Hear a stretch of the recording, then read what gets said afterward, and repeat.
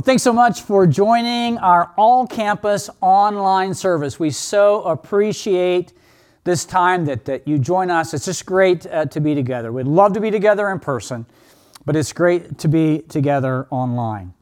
I was sharing with some people this week that when the chapel was small, I used to visit a lot of people in their homes, and that was always a great time. I would go in and we would have coffee and desserts. The desserts were great, and we would talk about your spiritual journey, and I have a little devotion, read a passage, and would pray together. And as the chapel grew, I couldn't do that any longer. I couldn't keep going to everyone's house. But now, it's interesting, through technology, I can, and I want to thank you for allowing me into your home. Some of you have even sent some pictures to me about your pictures of your family gathered around the TV watching the service or gathered around a computer, and that's been very cool. One thing I did have to put up with when I visited in homes, I had to put up with like pets, cats rubbing up against my leg, dogs barking at me, and dogs like jumping up on me. I remember one time I was praying at the end, and I felt this strange thing on my face, and it was a dog licking me as I was trying to pray, and that was really weird. So I'll be honest with you, I don't miss that part of being in your homes. It's been so much fun interacting with the campuses on Facebook. Every campus has a Facebook group, and it's been fun to see the interaction going back and forth. If you haven't joined that group yet, be sure to do that. It's been so encouraging. So many of you have sent notes in and just encouraging us and encouraging each other. All of them, they've been positive, except for one. For one text I got from a Texas Longhorn fan, and it showed up in an ugly burnt orange color, a Texas Longhorn, ugly burnt orange. And here's what it said. It said, "Wash your hands like you accidentally picked up an OU shirt." Yeah, I didn't really appreciate that. But you know what? That's okay, because really the only thing a Texas Longhorn fan can enjoy these days is just writing snarky text messages. Hey, one more thing. This coming Wednesday, we want to invite you, BibleChapel.org, Facebook Live, to join us for our virtual prayer meeting, all-campus virtual prayer meeting. We had our first one last Wednesday, and I got to tell you, it was powerful. We were able to pray for our country, pray for our community, we prayed for our church, and the cool thing was we were able to get requests from you who were on Facebook Live, or YouTube channel, or BibleChapel.org, and we got those requests, and we were able to pray for so many of you as you sent in. In fact, there were so many requests that came in, we couldn't get through the entire list, and so we printed it out, and our staff and elders are praying for that list. So be sure to join us this coming Wednesday at 6:30, and again, just a great time. Let's pray and ask God for His help as we study His Word, as we start a new series, as we see what God has for us today. Lord, we thank you that you're a God who loves us and cares for us. You know us each by name. We thank you, Father, that you are a rock, you're our shelter. Everything you do is good, even when we don't understand it. And Lord, we're going through a time that we really don't understand. And there's a lot of unknowns, and there's a lot of anxiety, and there's a lot of fear. And so, Father, I pray that you would calm our hearts, and that you would let us know that you are in control. You are God, and you are sovereign over all. So we commit our time to you. And Lord, right now, wherever we are, we want to pray together as one church body. We want to pray together as Jesus taught us to pray. Our Father, who art in heaven, hallowed be thy name. Thy kingdom come, thy will be done, on earth as it is in heaven.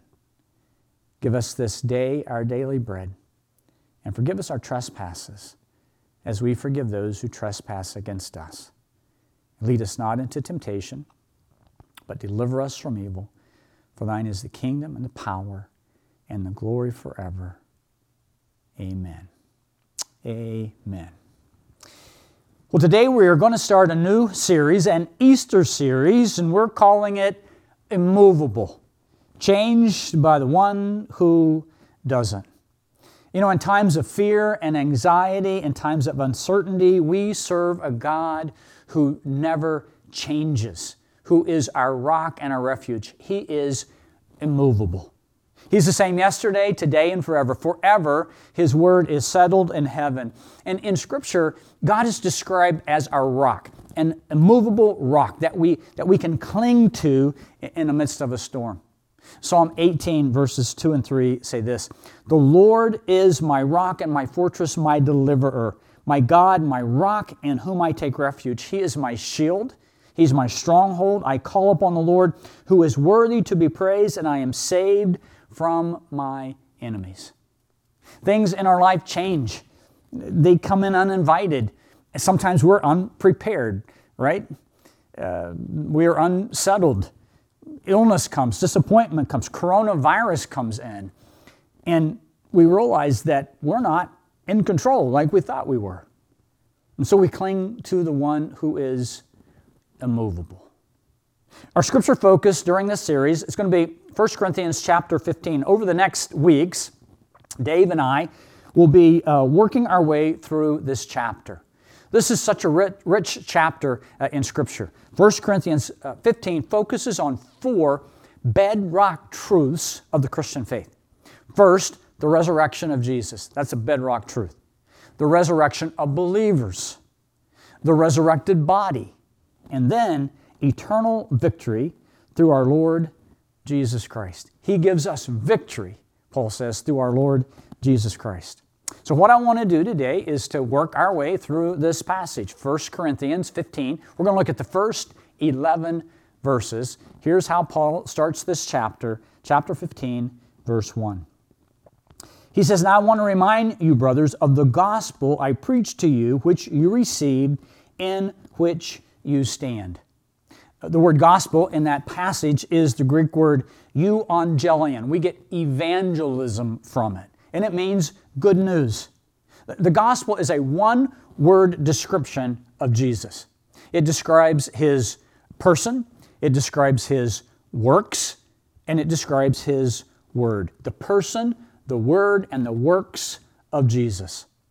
And Paul says this gospel, this person of Jesus, everything He does and everything He did and everything He will do, that's the good news.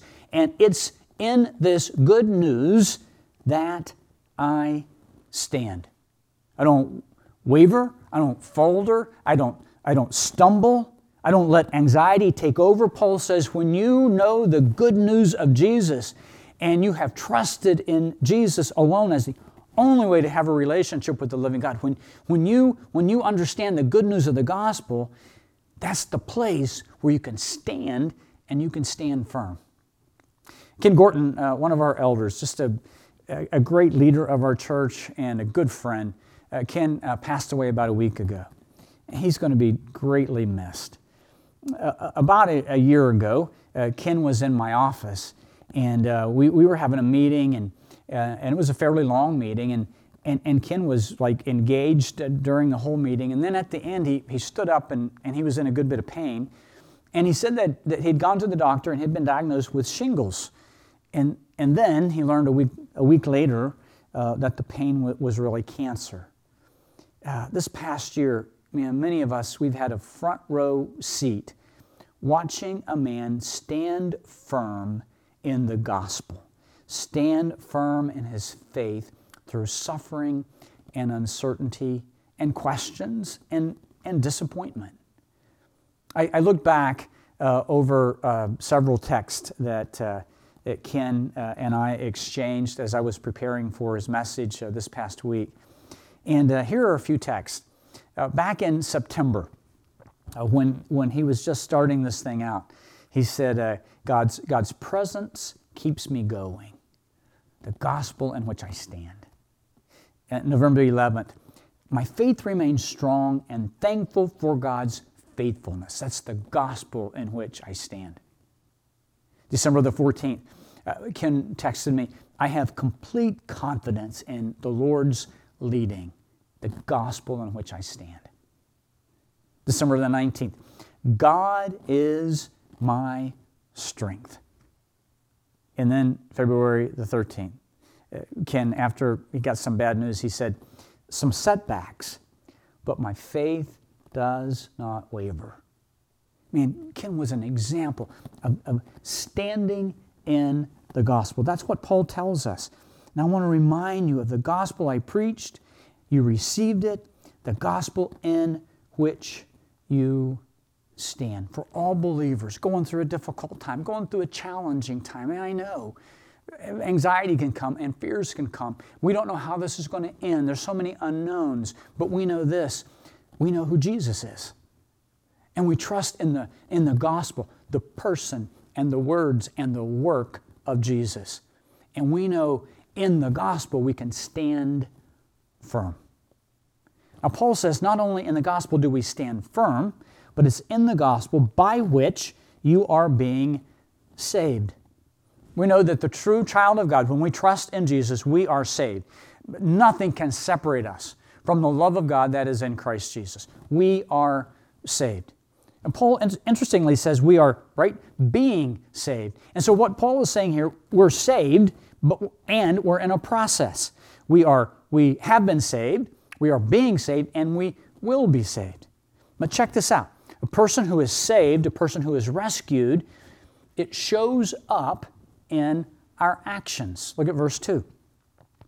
This gospel I preach to you, in which you stand and by which you are being saved. And then Paul says, if you hold fast to the word I preach to you, unless you have believed in vain. What's Paul saying there? Paul's saying that if you're a true believer, you're going to hold on to the good news. Paul's saying if you're a true believer, you're not going to abandon the gospel. You're not going to discard the gospel. You're not going to reject the gospel. If you're a true believer, you're going to stand in the gospel. And if you do reject it, and if you do abandon it, and if you do discard the gospel, if you jettison the gospel, Paul says you have no foundation on which to stand. Paul says, unless you have believed in vain, your belief system is futile. So, knowing that to be the case, that the gospel, the good news, is that thing we stand upon, by which we're being saved, Paul says, we got to understand it. So in these next verses, Paul begins I can just imagine as he's writing, he just kind of slows down. And he says, man, people have to understand this. They have to understand the good news about Jesus. So in these next passages, he says in verse 3, for I delivered to you as of first importance what I received, that Christ died for our sins according to the Scripture. Let's stop there. I delivered to you as of first importance. Paul is saying, of all the things I've written, they've been important. They're God's Word. Of all the things I've shared with you, they're important. I get it. But this is of primary importance. This is of first importance. If you don't get anything else, grasp this. If you don't understand anything else, this has to be crystal clear. And so Paul just works his way, just puts the outline of the gospel in place in these next verses. So let's go through them. Again, verse 3. For I delivered to you as of first importance what I also received, that Christ died for our sins according to the Scriptures. That's where the good news starts. Jesus died for our sins. Now, I don't know if it's interesting to you, but to me it's kind of interesting that when Paul says this is of first importance, here's what you have to grasp. He doesn't go back and say, well, let me tell you about the birth of Christ. Let me tell you about the words of Christ. I'm going to tell you about some miracles of Christ, some of His healings, because He had the supernatural power. You know, He was God in the flesh. He doesn't even start there. Isn't it interesting to you that when Paul says, here's what you have to know, he begins with the death of Christ. Why does he do that? Why do you think he does that? Well, it's because that's why Jesus came. Jesus came to die for our sins. When Jesus is first introduced to us, John chapter 1, verse 29, John saw Jesus coming toward him and said, behold, the Lamb of God who takes away the sin of the world. Jesus said of himself, Mark chapter 10, verse 45, he said, "For even the Son of Man did not come to be served, but to serve and to give his life a ransom for many." So the death of Jesus is of first importance. Now let's think about some of the religions of the world. Muslims actually recognize Jesus as a great prophet, and they revere him as Isa ibn Maryam, Jesus the son of Mary. In fact, Mary is the only woman mentioned in the Quran. But his death on the cross means absolutely nothing. Judaism recognized Jesus as a wise teacher, a great prophet. But his death on the cross just proves that he wasn't their Messiah, because they said, our Messiah cannot die on a cross. Many Hindus are drawn to Jesus because of his compassion. And there's legends of Jesus actually going to India as a teenager and learning yoga and meditation. But he was simply a good man. His death means nothing. Thich Nhat Hanh, a Vietnamese Zen Buddhist monk with a large Western following, here's what he sees Jesus and Buddha as brothers who taught that the highest form of human understanding is universal love. Buddha and Jesus were brothers, and they taught the highest form of human understanding is universal love. But his death means nothing. So to the religions of the world, Jesus' death means absolutely nothing. But to us, it means everything, doesn't it? To us, Paul says, it is of first importance, because packaged in the truth of Jesus' death is the good news of life. Jesus is fully God, fully man. Being God, he lost none of his humanity. Being fully man, he loses none of his deity. He's unique, no one like him. And because he's fully God, fully man, he's the only one who can die on the cross for our sins. As God, he does not have to die for sins. The penalty of sin is not on him. And as a man, he dies in our place as our substitute. The wrath of God's wrath on sin is poured out on Jesus.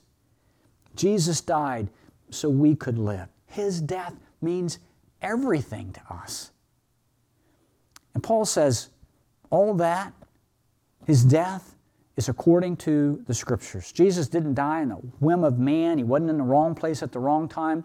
His death was prophesied throughout the Old Testament. It was always in God's sovereign design. It was always God's plan. We could look at a lot of Old Testament passages to prove that, but let me just give you one, best summarized in Isaiah chapter 53.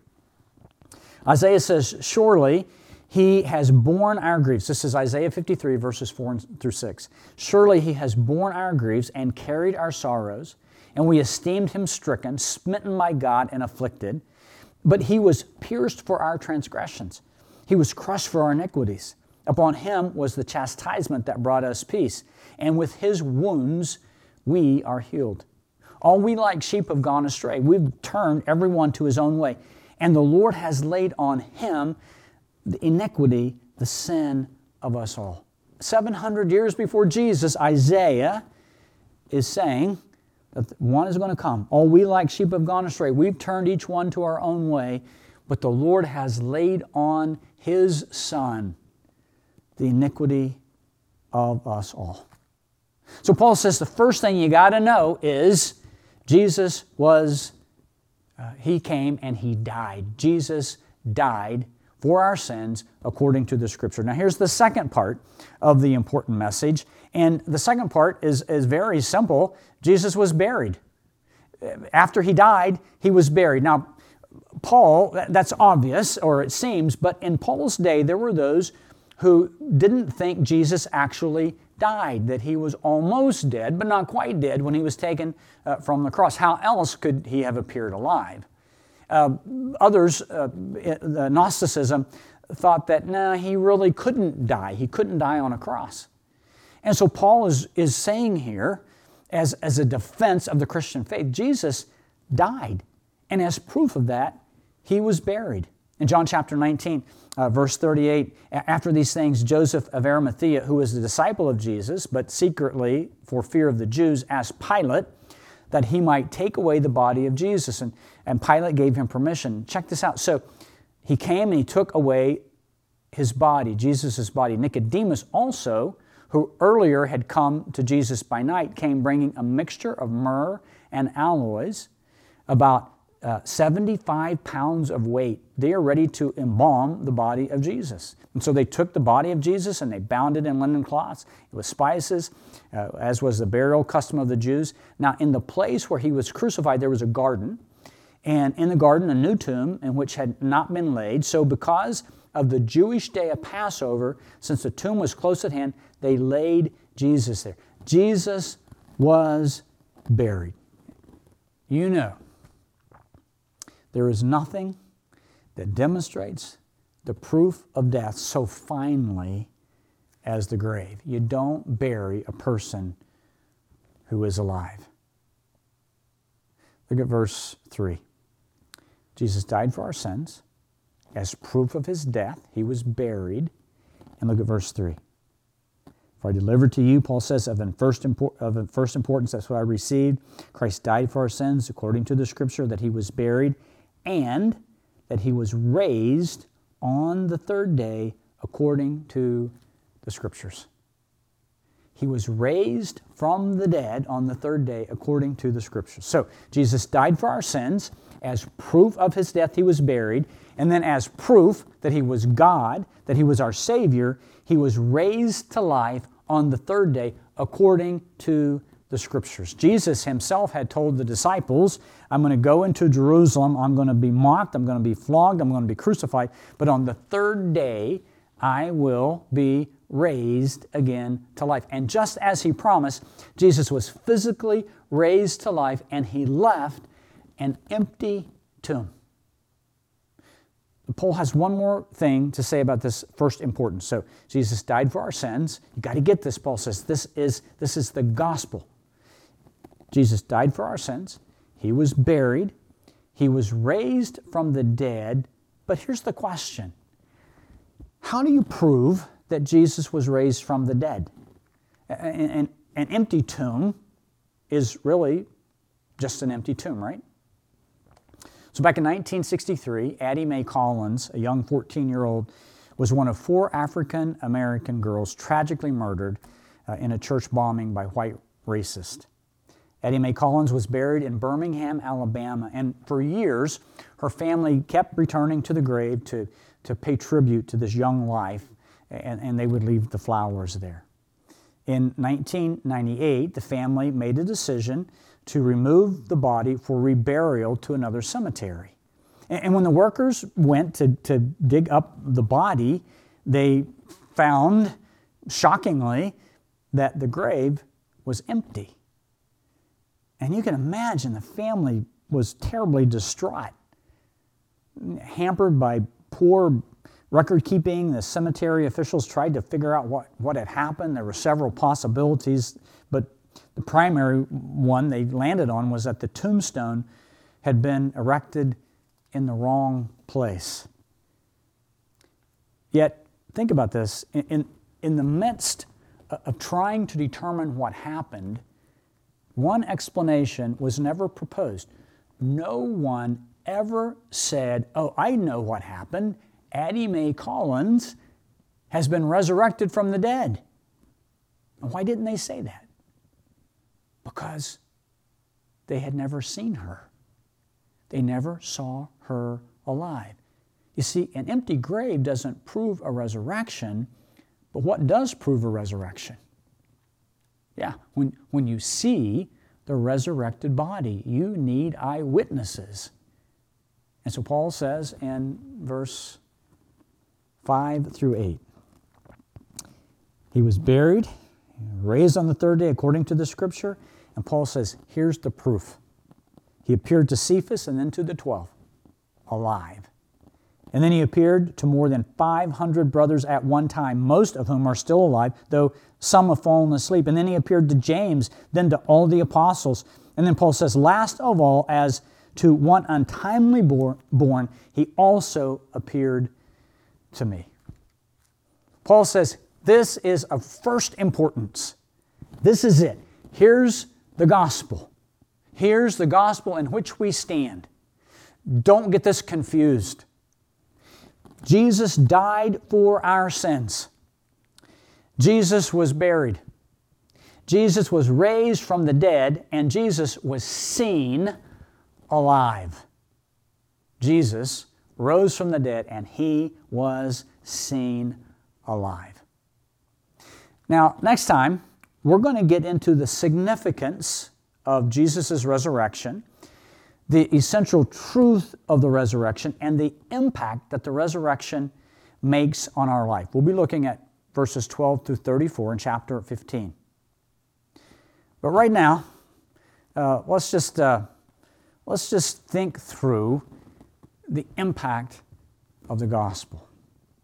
You see, Paul, when he thinks about the gospel, he says this in verses 9 and 10. He says, "For I'm the least of the apostles. I'm unworthy to be called an apostle because I persecuted the church of God." But then he makes this profound statement, "But by the grace of God, I am what I am." By the grace of God, I am what I am. The immovable one is the one who gives grace.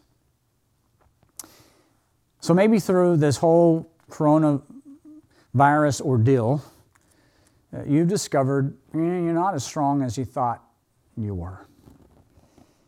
You're not as in control as you thought. You're not as bulletproof as you thought. So life was like hitting on all cylinders, right? The stock market was going crazy. Economy was going good.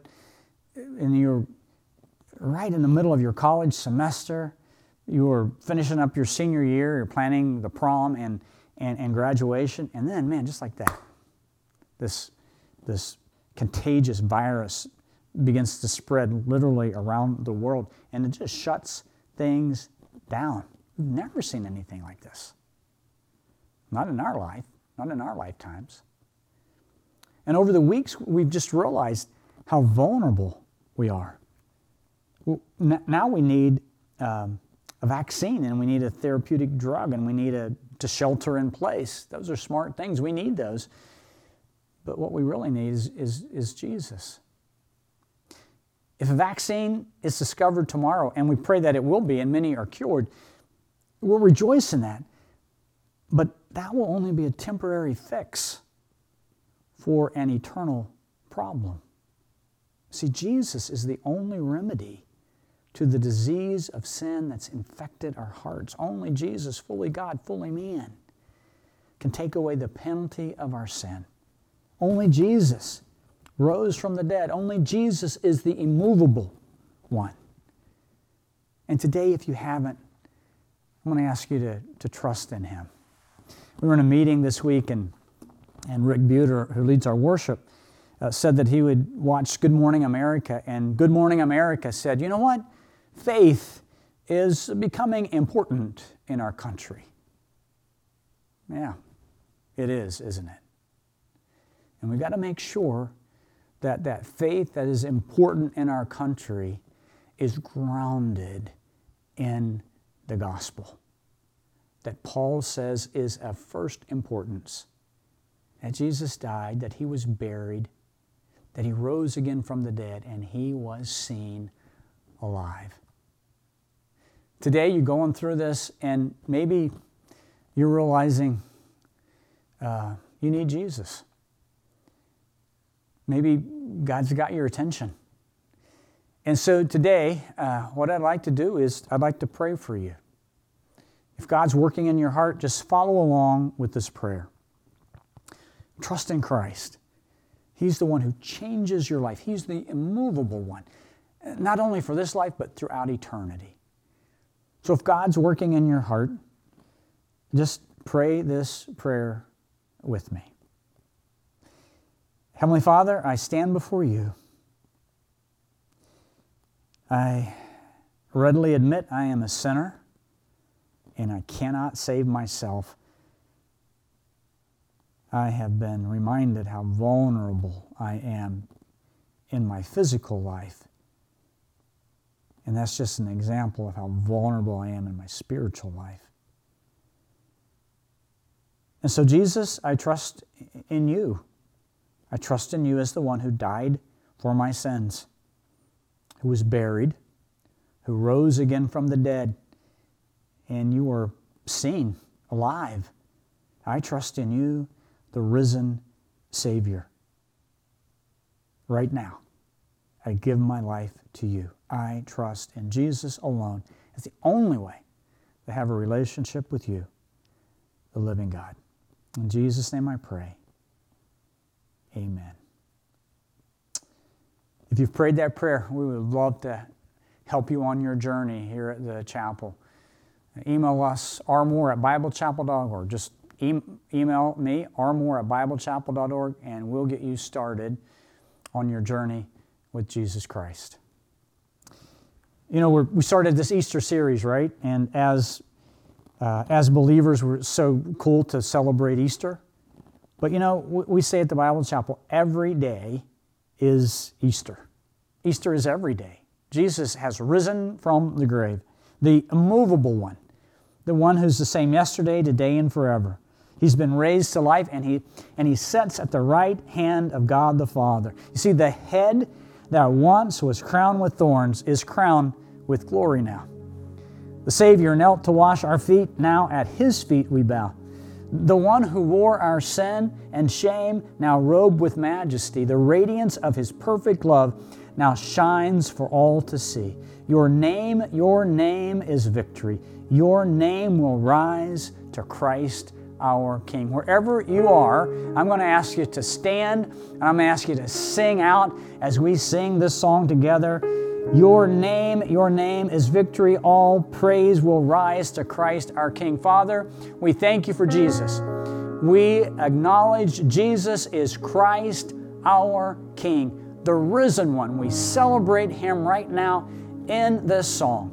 Lord, let this be our declaration to you that Jesus is of first importance in our life. We pray in Christ's name. Amen.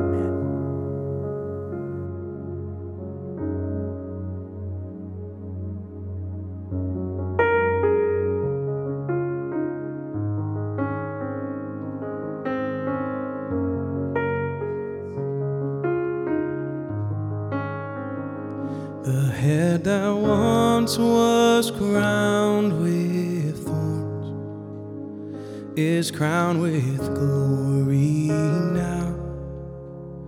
The Savior knelt to wash our feet. Now at His feet we bow.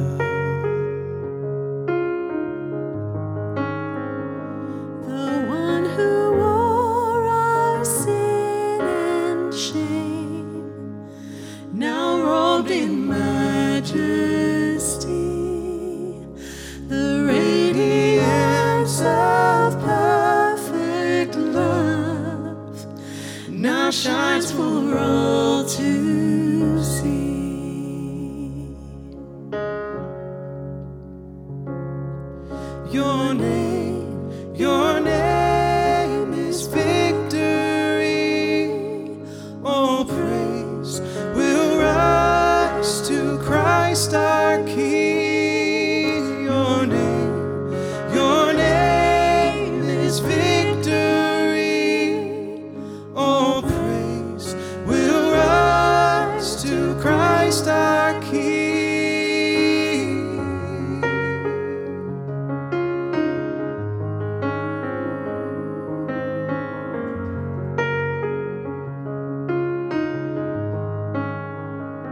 The fear that held us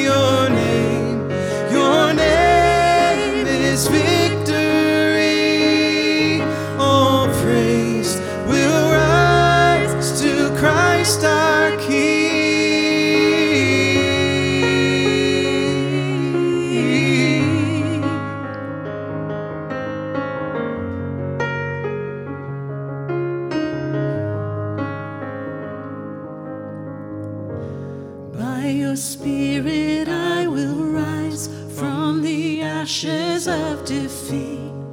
The resurrected King is resurrecting me. In your name I come alive to declare your victory. The resurrected King is resurrecting me. By your Spirit I will rise from the ashes of defeat. The resurrected King is resurrecting me. In your name I come alive to declare your victory. The resurrected King is resurrecting me.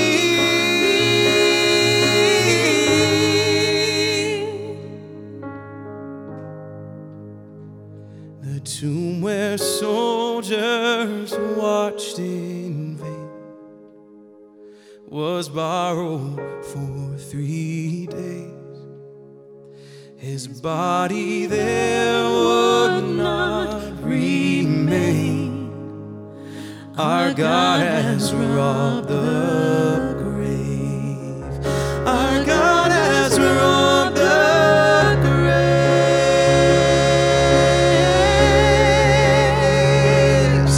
Your name is victory. All praise will rise to Christ our King. Your name is victory. All praise will rise to Christ our King.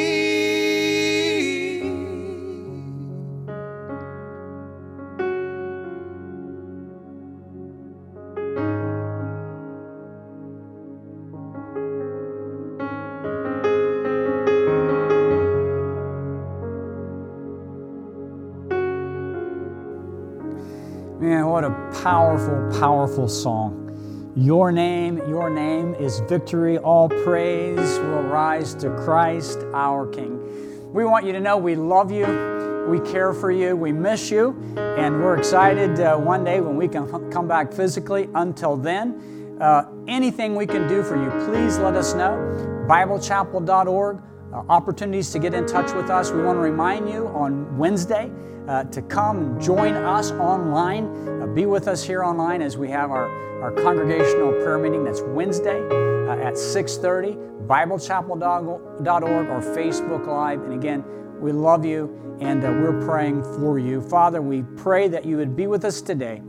Lord, work in our hearts. Allow us to be those. Lord, let this be, as we talked last time about, let this be our season of wonders as we take the gospel of Jesus Christ, first importance, and we stand in it ourselves and we share it to everyone in our lives. Be with us, Father, as we leave. In Jesus' name we pray.